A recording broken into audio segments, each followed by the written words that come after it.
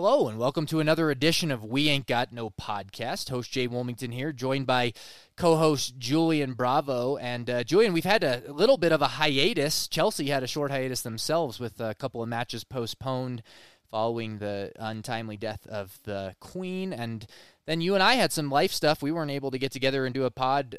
So this is great to be back together, and we're going to be able to catch up about a couple of matches that happened since we last spoke, and also just kind of talk. There's a lot of stuff going on in October. I think 9 matches for Chelsea in the month of October. So there's just a lot going on. But first, Julian, since it's been a little while since we've talked, how are you, sir? I am well, and there are definitely positives and negatives to that. It is unfortunate we haven't had an opportunity to maybe discuss some of the more recent games in depth. But I do feel like this gives us a little bit more of a broad photo as to what's going on with the club, because at least now we have a little bit more of a sample, and we can kind of start to make some assessments based off what we've seen in some recent results. Yeah, when last we spoke was really just at the beginning of really the Graham Potter era, and so hard to make conclusions. So many things that we want to draw conclusions about immediately, but hard to do with such a small sample size. But at least for me now, after 4 or 5 matches in charge here, I think we're starting to see a little more of a data pool and some things that we can draw some conclusions from, or at least some speculation. So, but Julian, why don't we start here and kind of start with the Palace game about 10 days ago now, last weekend, where Chelsea went to Selhurst Park and came away 2-1 winners. That match was. It was quite a match. I think now it's easier to say, but it even felt like at the time, in kind of the way the match went down, maybe a little bit of a turning point for Graham Potter and Chelsea. But Julian, take me through your experience with that match with Crystal Palace and some of your thoughts there. I would, particularly, we can dissect the game a little if you like, but since we didn't have a chance to talk through it in detail, what were your overall thoughts about that Palace match?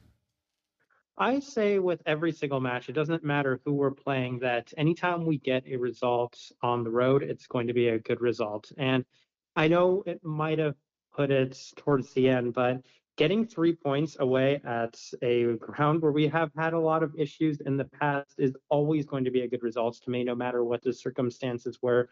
But I think what helped, in addition to the fact that we earned the 3 points, was I honestly saw progress from the club. I saw that we were creating a lot more opportunities from open play, and that's been a big priority and theme I've been looking for with the transition of managers, was to maybe have some more opportunities created, because I'm not here to bash on Thomas Tuchel in any capacity. I have had some criticism towards his ability to get the attack going, and just having a little bit more free-flowing of an attack and creating those opportunities is basically all I was asking for and looking for at the start of the Graham Potter reign. And we had that in abundance. I felt like we were by far the better club in that match, and we definitely deserved a result. And even better than that was the fact that we went down, and we not only found a way to level the game, but we also found a way to find a winner too. So there was a lot of determination within the club, something we haven't always seen, not just with Tuchel, but with managers in the past, where if we went down, that was it. You could kind of count us out of a match. Yeah, and I think that stood out to me in particularly in this Palace match for in part because Palace scored so early and scored so much against the run of play. There were some similarities to just the feelings of frustration that we've had over the last couple of years, but especially kind of at the end of the time of Tuchel, where it just seemed like anything that could go wrong would go wrong for us, and particularly where we could have, whether it was us creating gilt-edged chances and not being able to put the ball away, or, effectively just neutralizing another team's attack for essentially the whole game, only for them to pop up for one moment and score a winner, score an equalizer, and just that frustration that goes with that, of having so much momentum for a whole match, but then not being able to capitalize on that. I think that you can have a little bit of, oh my goodness, here we go again, when that starts to go against you. And I thought, speaking to that resiliency, that like you said, Chelsea got down early and they had to fight back, and that's hard to do, I think, when you found yourself in those patterns of play so familiarly, where you're chasing a game that you really know that you shouldn't be chasing, and so. The other part for me in that is, like you said, about the, maybe a late winner. Maybe some people would see that as kind of a, gasp of relief, like we got away with one. But I don't know, from a momentum perspective, when you're trying to build some direction with the team, Sometimes a big momentous goal like a last minute winner does more for you, I think. I mean, maybe it's all just sort of hearsay and locker room morale type stuff and not anything more concrete than that. But I just think that, you know, and again, it's Conor Gallagher, who played at Crystal Palace last year and was sort of their golden child last year. You know, had such a great relationship with Vieira, and for him to be the one too, I just think there's that extra kind of like, you know, extra feel good story there for Chelsea. So, you know, again, I think that's one of the beauties about how we look at things in sports, but football in general. There's so much of an eye of the beholder thing, because I think there are kind of, if you really want to see, you know, that maybe if you're not so sure about Potter, you can look and say, yeah, I didn't see what I thought we needed to do here, and we kind of got away with one. But man, to me, that's a really cynical approach, because what I saw was a team that had a lot more. They had some differentiation in attack. I mean, I think I was listening to somebody talk about Aston Villa today and just how bland they are going forward. But it reminded me of some of the conversations of Chelsea the last several months, where, you know, it was just such predictable patterns of play and the speed of play and who was going to be where, and it seemed like it became easy for teams to set up shop against us, and that's something I've noticed here. I'm sure we'll talk about more with the other matches, but even against Palace, Chelsea had some creativity to them, and they moved the ball quickly, had energy, and just continued to come at Palace. So, yeah, Julian, for me, that was a game that actually, you know, I'm really happy we turned 1 point into 3 late, but I thought there was a lot to be excited about even prior to the game-winning goal from Gallagher. The only thing I really wanted from the first handful of matches, I was determined not to take too much away from any of our results, whether they be really positive results or really negative results, because at the end of the day, I think Tuchel is one of the best managers in the world, and it's not so much that we didn't have a great squad that he wasn't capable of having great results with. I think it was something that the team, in a sense, kind of lost their way for whatever reason. Maybe some of the players were unhappy. Maybe some of the players weren't as determined to get the same sort of results as they had in the past. But there were some changes that needed to be made, because this team felt like it wasn't on the same page. And the only thing I was really looking for, especially in this match, which was just our second match with Tuchel in charge, with Potter in charge, was just an idea, a direction with the club. And it looked like, even when we went down, we were the better team. We were the better team before we went down. We were the better team after we went down. And then we were the better team after we equalized. And we always looked like the team that was going to get the winner. It never did look in doubt.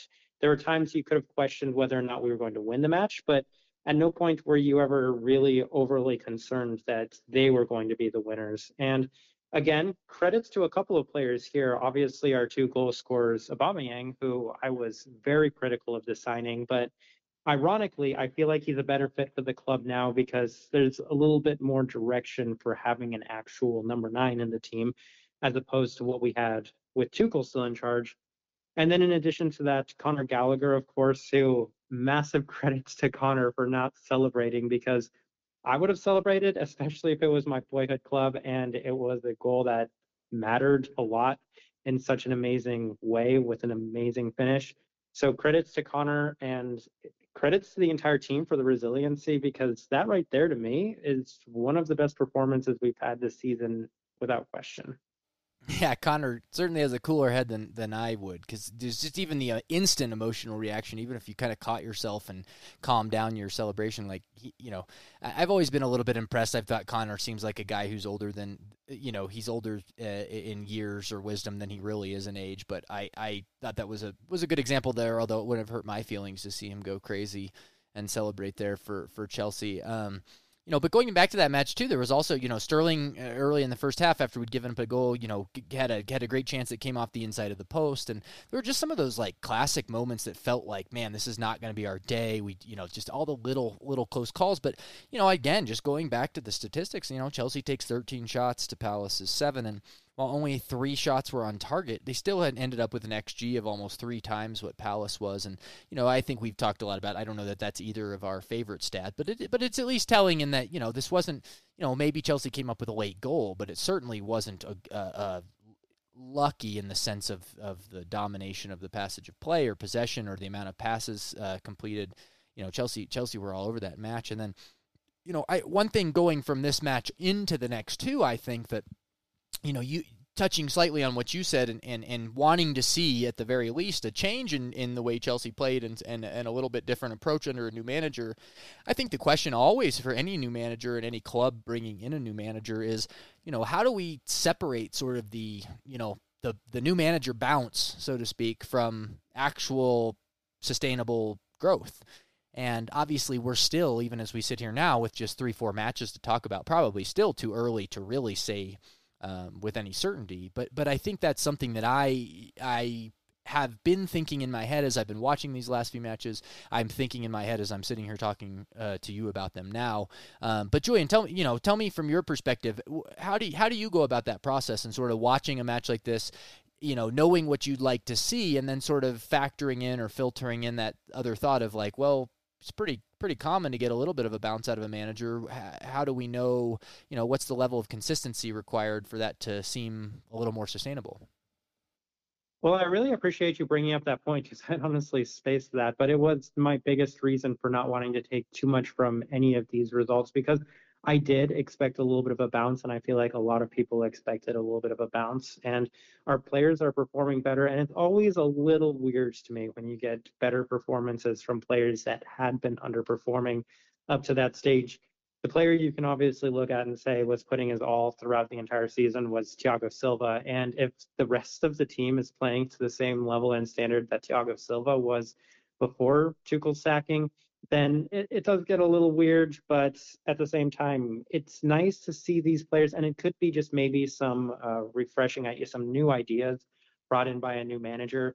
So at this moment, it's still one of those things where if we can just see the attack look a little bit more fluid than it had in the past, as opposed to what felt like a lot of the time significant stagnation, then that's all I was really asking for. That's all I'm looking for. And if it looks like we're pretty sound defensively, at least from that Palace game, it didn't look like we were conceding too many opportunities. So if we're improving on one side of the ball, a side that needed desperate improvement, while at the same time maybe maintaining a lot of the defensive structure that Thomas Tuchel had, then that's huge progress. It's a step forward.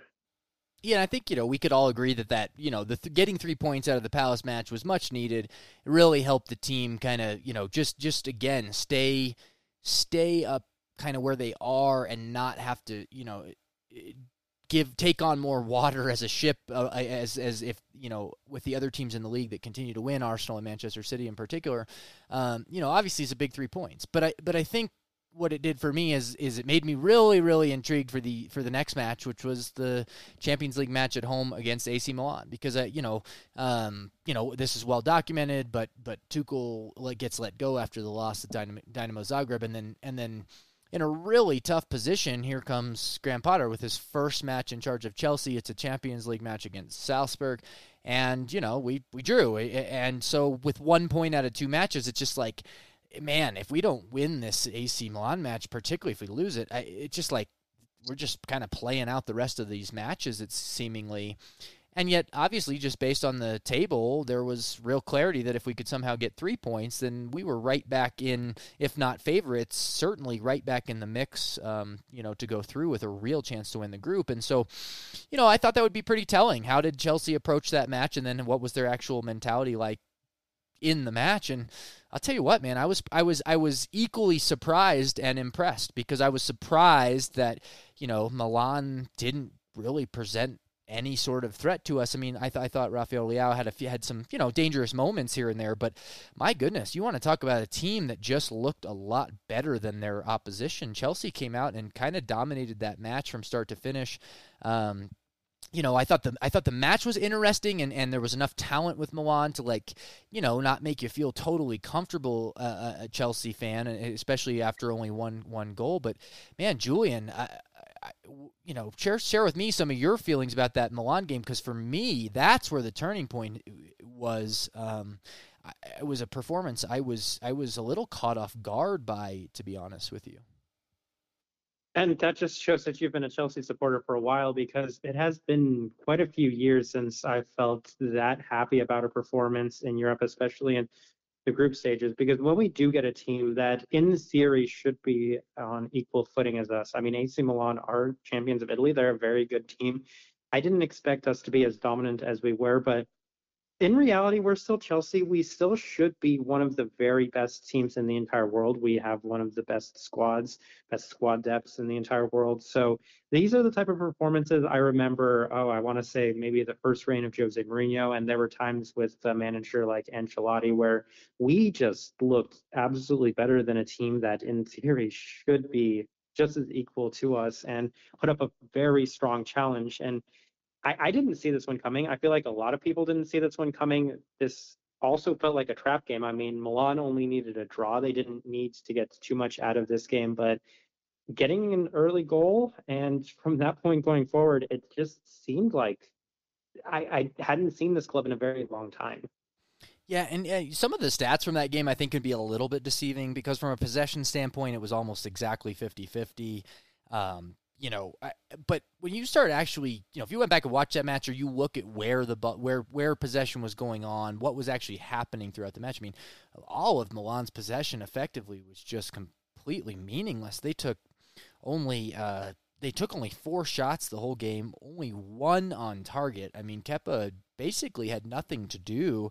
Chelsea, on the other hand, created 3 big chances. They had 6 shots on target. They had an XG again, almost 3 times of that of their opponent, and won by 3 goals. So, I think again, some of this data starts to look a little murkier if Milan, if it ends up 2-1 and not 3-0, there's they get one break or one of our Chelsea goals doesn't go their way, but suddenly you're going from sort of leaning on the margins and talking about match after match of the one thing that went wrong or the one missed chance to now sort of like, well, yeah, we still missed a bunch of chances and we won by 3 goals. And it's like almost this overwhelming, or at least in that Milan match, it was just this kind of like killer edge to a team that I thought had been a really long time since he'd seen, and a team that just looked like they had the bit between their teeth and just weren't going to give anything away.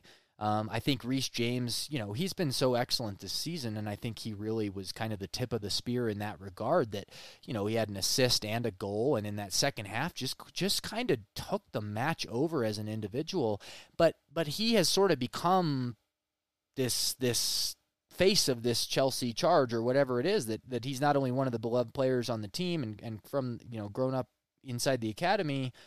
He even has a sister on the women's team, but that he also is just so individually dominant as a player, and as a right back to be able to take over a game the way he does, it's almost impossible because you should be able to neutralize a guy that plays out on the flank that far, and yet whether he's man marking another team's best player and just making them, get frustrated on Twitter like Zaha, or he's kind of just rifling a 200-mile-an-hour shot past the keeper's shoulder while he while his jersey catches on fire. It's pretty stunning, but he kind of, for me, epitomizes of what this whole team is about right now. And they just, the other thing to me, Julian, and we'll get back more into maybe talking about the Milan match specifically, but it's coming to mind as I think of this is, if you just kind of look at the feelings around the club and then some of the individuals at the last few weeks, last month of the time with Tuchel, I mean, there's just a lot of underperforming players. I mean, Mason Mount's an interesting case study to me right now. I've seen everything from people sort of saying, was he kind of was down in tools there at the end of the Tuchel reign. Like, he had a match after match after match, just sort of nowhere. And guess what? Now he's suddenly, the last 2 matches, like all over the place again. But I think that's, I guess if you really want to just blame Mason or say he just flipped a switch back on, I don't think that's the history we've seen from that player. But then go ahead and look at some of the individuals that were having real trouble. We'll see how well Pulisic is able to bed in, but after the Wolves match, just a guy that suddenly looked like he was part of things again, and he had a great finish, and you're watching Broja scores his first goal for the club. There's times when it feels like things are clicking at a club or things are kind of all moving in the right direction, that suddenly it's like players on the margins are starting to come in. And, we rotated our squad so heavily between the Milan and the Wolves match. and we look just as strong, pretty much with a heavily rotated lineup and some of our most key players not in there. And it's just like, man, to me, those are signs of something sustainable. Those are signs that from a club level, there's positivity going on, and this manager's changing things in a positive way that aren't just sort of like, hey, I had a good feel for what this opposing manager was going to do in this particular match, so I kind of my tactics were just better than his. It's like, no, this seems like a deeper level change that's sort of being bought into, throughout the club, and you're seeing it not just from some of the star players, but I mean, Aubameyang looks like he's kind of coming to life, and it just suddenly you start to look around and Loftus-Cheek looks excellent.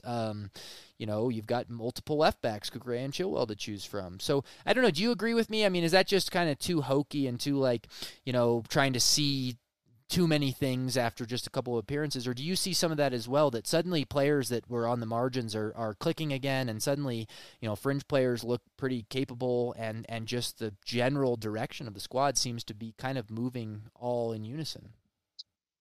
I always like to look for something that can maybe justify what the eye is seeing. And in this case, something that's been really nice about these last three performances is that most of our chance creation has come from our forward players, which is a very positive sign, because it is well known at this point that our wingbacks were huge and important in Tuchel's system, and they still are very much so in this current system. But it seems like we're just getting better results from our attackers because we're not overly reliant on the width that we used to be. We can play a little bit more central because the players are able to progress the ball quicker. I know that some people have been a little critical of Jorginho, but I've appreciated the fact that Jorginho has actually been more willing to look forward, play the ball forward, play the ball early. Because if all of these players who seem to be, well, better directed on what their assignments are, continue to play the ball forward, we have the ability to attack from multiple positions and angles, as opposed to what oftentimes felt like maybe a little bit more of a one-dimensional attack. So in the Palace and Chelsea game, it was Raheem Sterling that created the most chances, and in the Milan game, it was Mason Mount that created the most chances. So we're finally starting to see some chance creation. Raheem Sterling has been great, one of our best players, probably our best attacking player up to the point of Tuchel's departure. So that's a huge positive to see right there. And I always want to give the players the benefit of the doubt and say, hey, it wasn't the manager that caused them to underperform. I wanted to give Mason Mount some sort of justification that he's played so much football for such a young player that it could have just been burnout on his end. But given that if you have a couple of players that really start clicking, and everybody has looked better since Potter has taken over, it's going to result in more chances, better opportunities, better positions for the entire team. And it just kind of feels like we've compressed the pitch in a little, where before we allowed them a lot more space. We allowed opposing teams a lot more space, but oftentimes it's a little bit more difficult for players to get past the halfway line without being pressured, without losing the ball. We seem to just be in control better overall. And that allows our attackers to also be in better positions when we do retain the ball or when we do take over possession. So that's the way I've seen it, and the way I've tried to justify it, maybe in a little bit more of an objective manner. But I can see exactly what you're going for on this as well. And the AC Milan game was another great example of how we were able to do that better. Yeah, one big, unfortunate sour note that came out of that Milan game, shortly after scoring his first goal for the club, Wesley Fofana has to leave the match with a knee injury that I think initially, I don't know about you, but it just looked like you see with a major knee, with an ACL, MCL, something interior torn, just looked like, oh man. And then to see the pictures of him on crutches after the match, and just everything kind of looked like what you see when you're about to get news of a big knee injury and somebody being out for the season. From all reports that we've heard, it sounds though that we did get a break, because there's talk that he could even be, back in time for the World Cup. I think from a Chelsea perspective, he's probably somebody we see, after the World Cup. But that's a pretty big, Fofana is an interesting guy, because obviously he's almost like, how many news stories down now is his signing, and that was just a few weeks ago. It was at the very top of the charts that his record signing, and did we need to do that, and being a big Tuchel signing, and then Tuchel's gone, and now Potter's dealing with him, and now he's hurt. I mean, it's just, man, life comes at you fast in the Premier League. But I think it's excellent news that he's not going to be out forever. I think it's certainly, a guy like Thiago Silva. I just think, man, that ramps up the pressure. Obviously, Koulibaly's going to have to be, I know you haven't been super impressed with him so far, and I certainly see why. I think he's going to have to be, heavily involved, and then we'll get to see some more Trevor Chalobah, who's been playing, quite a lot particularly since Fofana went out, and we'll get his chance as well. Julian, I thought, going to Wolves again, I think the two thoughts for me going into that Wolves match were, following such an excellent match with stakes against Milan. I think two things I feared. One was just like, are we going to have the mental letdown of like going back to just sort of a league game against a bottom half of the table kind of a team, and are we going to be able to have sort of the same energy levels and mentality as you do for a home Champions League night match against a European power like Milan? Should be pretty easy to get excited about. And then when I saw the starting lineup, it's like, well, gosh, Reece James has been the first name on the team sheet. He's getting a rest today. Jorginho's not in there. Pulisic is getting a start. It's just like, man, maybe we're not going to have any fluidity or sort of continuity from that last match because we're making a bunch of changes. And so, do we just look super hodgepodge again? And Havertz back up top after Aubameyang had scored, and and instead it was like, to me, the Wolves match ends up being further confirmation of what it appears like, and that's this manager has an understanding of the personnel available to him, and is also apparently getting his message through on the training pitch, because it's not just a very hand-selected 11 that seems to be able to play with this manager. So again, Wolves being bottom half of the table competition, but to me, those are often the teams that Chelsea struggle the most to play decent against, because I don't know, maybe it's just harder mentally to get up for, or you expect the points to come, but I was highly impressed that we could chop and change the way we did against Wolves and come out with a still highly attacking, highly creative, fluid style of play.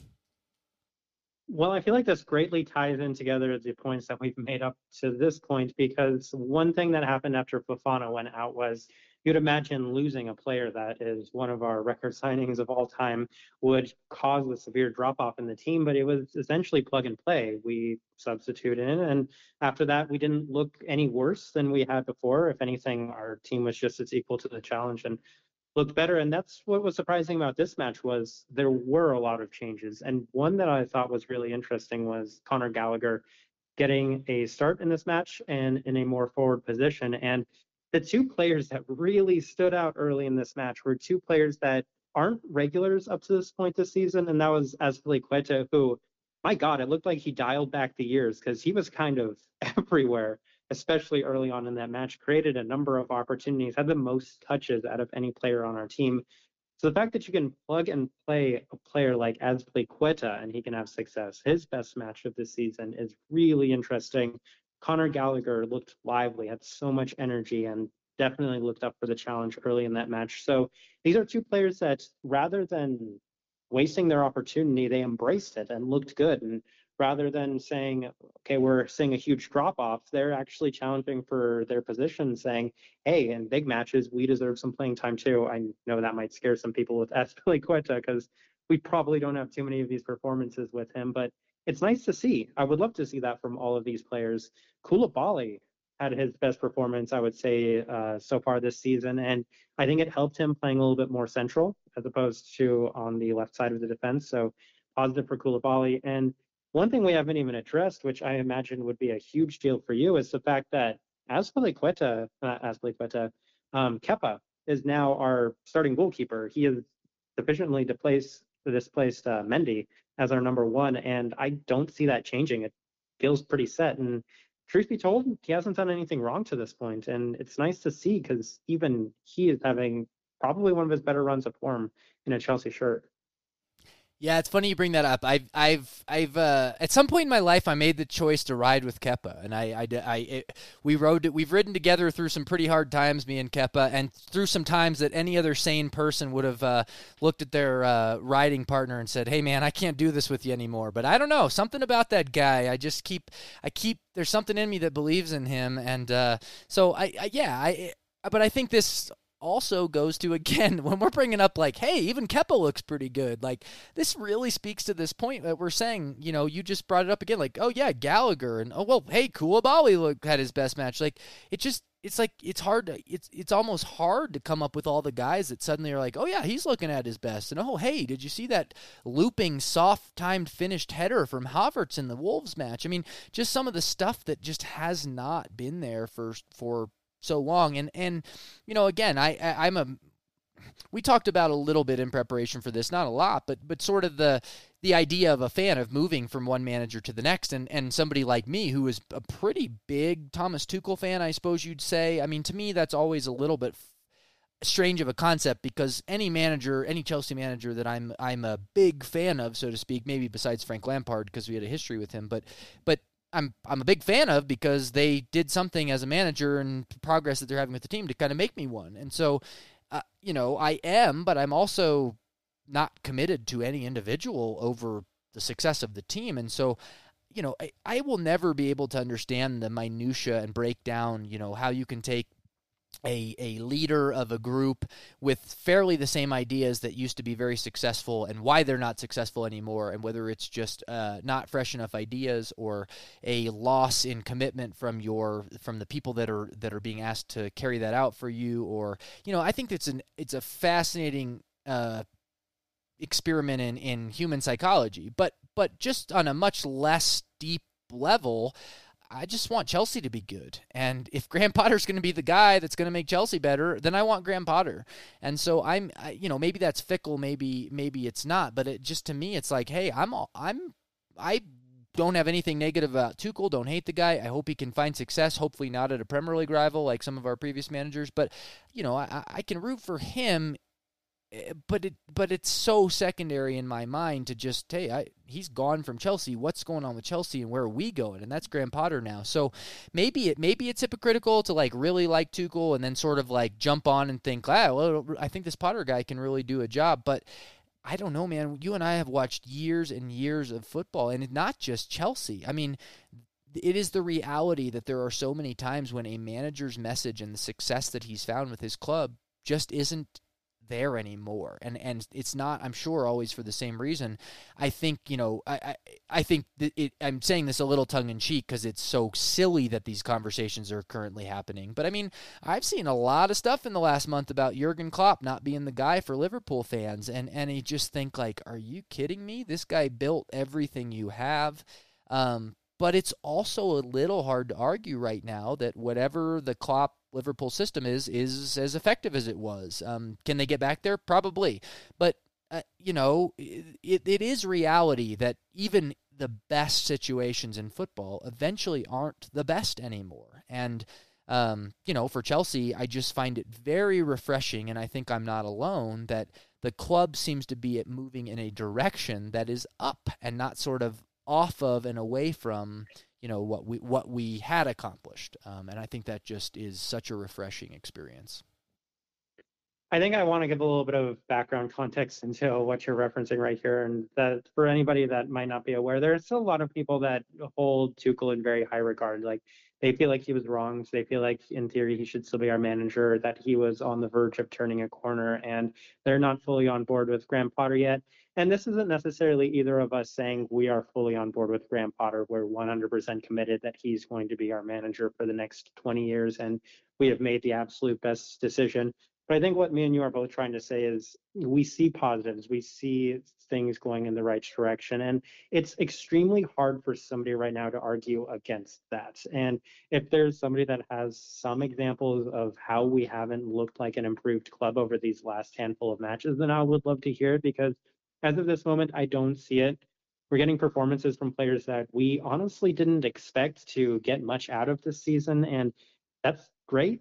All of the players seem to have a better idea of what the manager wants them to do. And this isn't us knocking Tuchel, because honestly, I would prefer if we didn't talk about him as much, maybe in episodes going forward, because you're right, whatever he does now, as long as it doesn't pertain to us, especially if he's managing in another league, then good luck to him. I mean, we see Conte now in our league again, and he's a manager I liked a lot, and it's really hard to wish him success at Tottenham, but after he left Chelsea, I said, I feel like we wronged you, but at the same time, I'm not going to continue to hold a candle for you for the rest of your career. Even with Mourinho, who at times felt like a dad to a lot of us Chelsea supporters, after he left the first time around, as much success as we wanted him to have outside of the club, it was something we had to let go and focus on what was at the club, what was ahead of the club. And that's, I feel like, what you're trying to say with Tuchel here as well. But I like what we're doing right now. I think a lot of people like what we're doing right now. And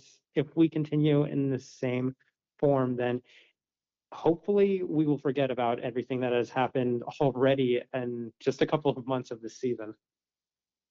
Well, and here's a little, I'm going to editorialize a little here, and I appreciate you for adding that color, because you're right. I think sometimes you and I are both so much just sort of in our daily lives in the middle of whether we're reading articles put out by journalists about the Chelsea squad or on social media, just sort of in the conversation daily about the squad. I think there's times where you and I are responding to or talking about things that we think are sort of out in the open that are like, yeah, maybe not so much. And I think those are excellent comments you made. And I'm just going to say one more thing to those related to Tuchel.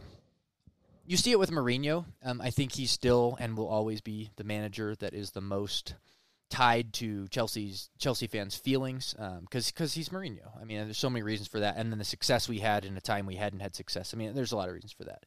But I found something very interesting with Tuchel. I came to feel that some of the journalists for Chelsea, some of the main journalists, and they're never going to listen to this. So whether it's Kinsella or Simon Johnson or maybe Matt Law a little bit to some degree, had a really unusual relationship towards Thomas Tuchel, in my estimation, or at least what I was used to with our journalists following the manager.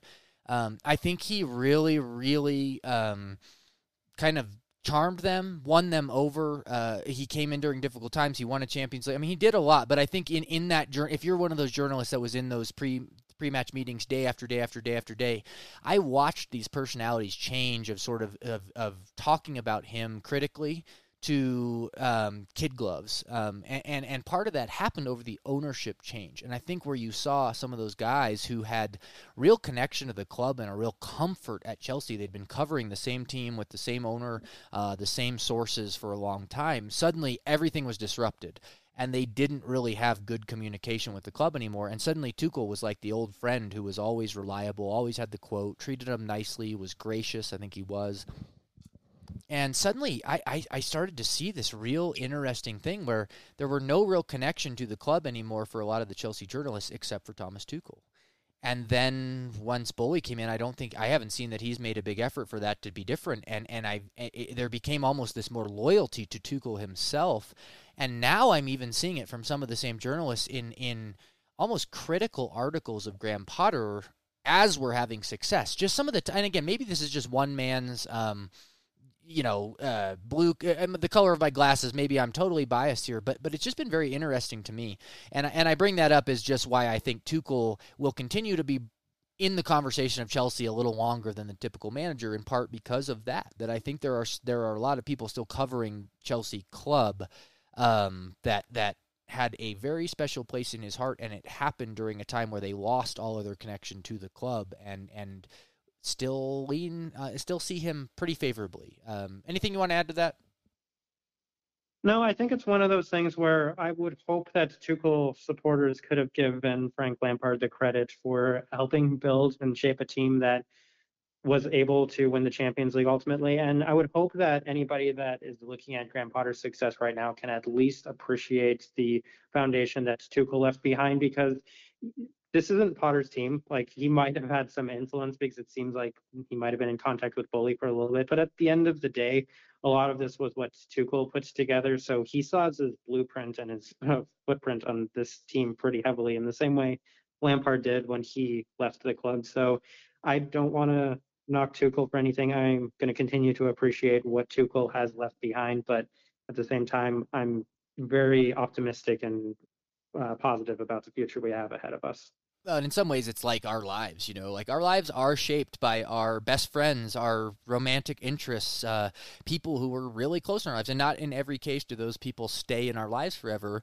But we would be naive to say that the experiences that we had with those people that were such a big part of our lives didn't shape who we are and shape some of the direction of our lives and the choices we made and how we got where we are today. And I see the same thing of being a fan of a club with managers. It's like we're all part of the same tapestry that's continuing to be made, and we're all part of the future and past together. So to me, it's like it's really bizarre to try to not see previous managers as part of where we are now, because frankly, they just are. I think we've done a decent job anyway of kind of talking about this last stretch of play and kind of some of the changes. But Julian, I kind of am also interested to talk to you about, we're in the middle of some big things coming up too. First and foremost, we play AC Milan, another Champions League match almost immediately. I don't know. Coming off just so recently playing them, we had so many good things to say about that match. But tell me what your expectations are here for the redo in Milan, because I know, excuse me, Fikayo Tomori for one has come out and said, individually and as a team, this is not going to be a second performance like they showed in London. What are you expecting to see?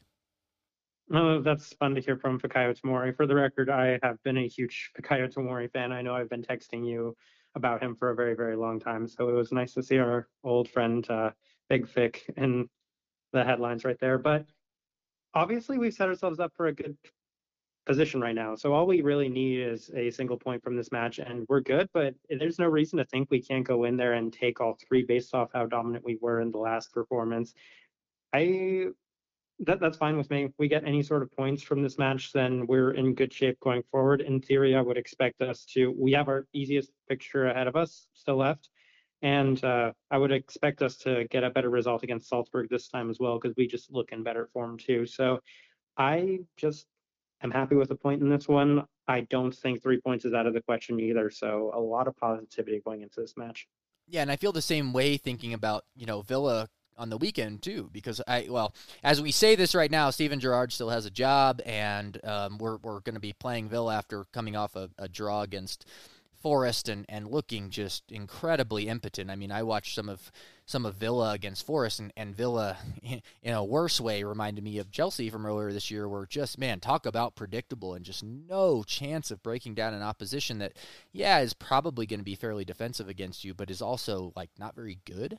And just like never even coming close. I think Ollie Watkins had one shot in 90 minutes, and he's leading the line. It just, I think that's another team like Wolves where Chelsea's catching them at a pretty good time, as long as we've seen so many times. It feels like, I'm sure other teams would say the same, but it feels like as a Chelsea fan, how many times have we been victim of the kind of new manager bounce for another team that by all accounts is terrible, and then they come out with a couple decent performances off a new manager. So hopefully we won't see a change there before Saturday. But just generally talking to you, hearing myself talk, like, I think this conversation speaks to the excitement levels that Graham Potter's building with these just few performances, because you and I both talked to a lot of people in the Chelsea hemisphere, and I just think the vibe, the general feelings, like there just wasn't a lot of excitement on match days lately prior to these last few matches, because they're just realistically looking at results and what we'd been doing wasn't a lot of hope of very solid performances. And now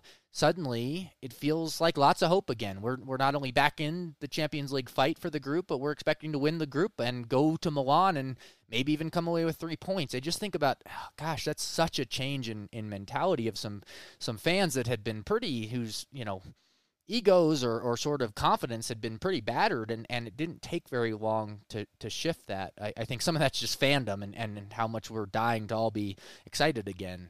But I, like you, and I think we're not alone, just share so much more enthusiasm than I held, 10 days ago. And I even had to rework my expectations because Liverpool is struggling real bad right now. And for the prediction we went to the season, I believe I picked us to finish fifth place, but I didn't foresee a lot of what happening. I didn't foresee a manager change. I didn't foresee the team improving. Like, the morale seems to be better as well. So many adjustments and changes just from the time we made those predictions that I think fourth place is not only realistic, but I don't necessarily think that maybe even a third place finish is out of the question. I do want to maybe hold back on setting the expectations too high, because we still at the end of the day have a lot of deficiencies within the club that need to be worked out first. And I would just be happy at this moment to get out of our group, especially if we finish top. That's what I'm looking at right now before we start looking ahead to what other things this club might be able to do. So I hope a lot of other supporters aren't taking these 3 wins in a row as too much other than some good form, finding ourselves and a step in the right direction, because that's where you can kind of get yourself trapped, is setting the expectations too high and then not delivering. Just continue at the pace we're going, and I feel like we will see a better team than we probably expected at the start of the season.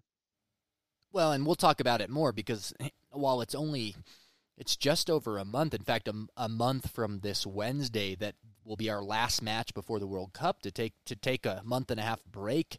That'll be fascinating for Chelsea and other clubs too. Are they able to kind of keep this positive momentum going through that break? Does it reset, or is that actually a time where, a guy like Potter, who hasn't been at a club for terribly long, can actually make pretty good use of that time with the players that aren't at the World Cup, although unfortunately for Chelsea, that's not a whole lot of the squad potentially.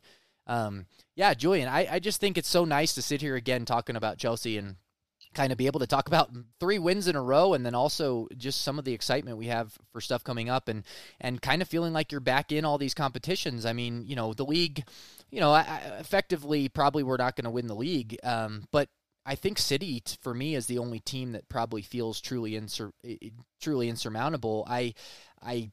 Maybe that'll change with a couple of poor performances, but they look like a juggernaut. I think, Arsenal look fantastic. It's just still, for me personally, hard to expect them to have the consistency that we've seen out of Liverpool and City these last few years. But certainly from the first 10 matches, they look like, really, really strong.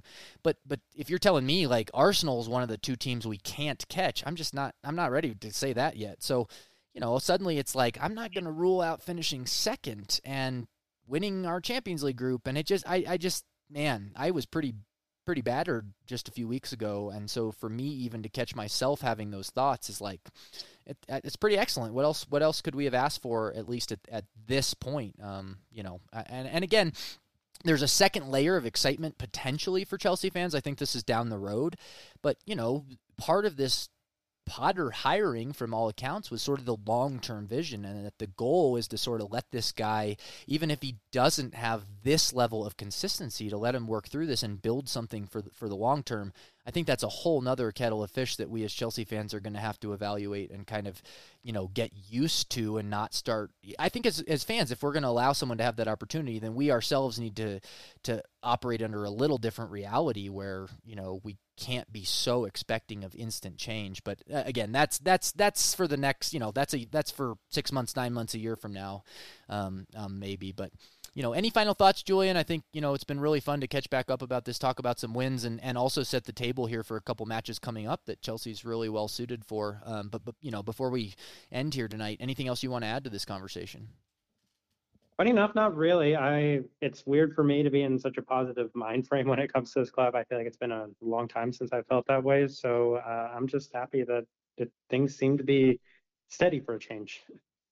Well, I sure appreciate it, Julian. For those of you listening, appreciate your patience with us while we had a short break. Couple things going on in each of our lives didn't allow us to be back on, but we'll be back on more regularly now. You're probably going to be stuck with me for a solo podcast following the match against AC Milan. Julian probably rejoining us to talk about the Aston Villa match on the weekend. But again, Chelsea fans, we sure appreciate you checking in with us here on We Ain't Got No Podcast. And until we come back with another episode, this has been Jay Wilmington and Julian Bravo wishing you the best.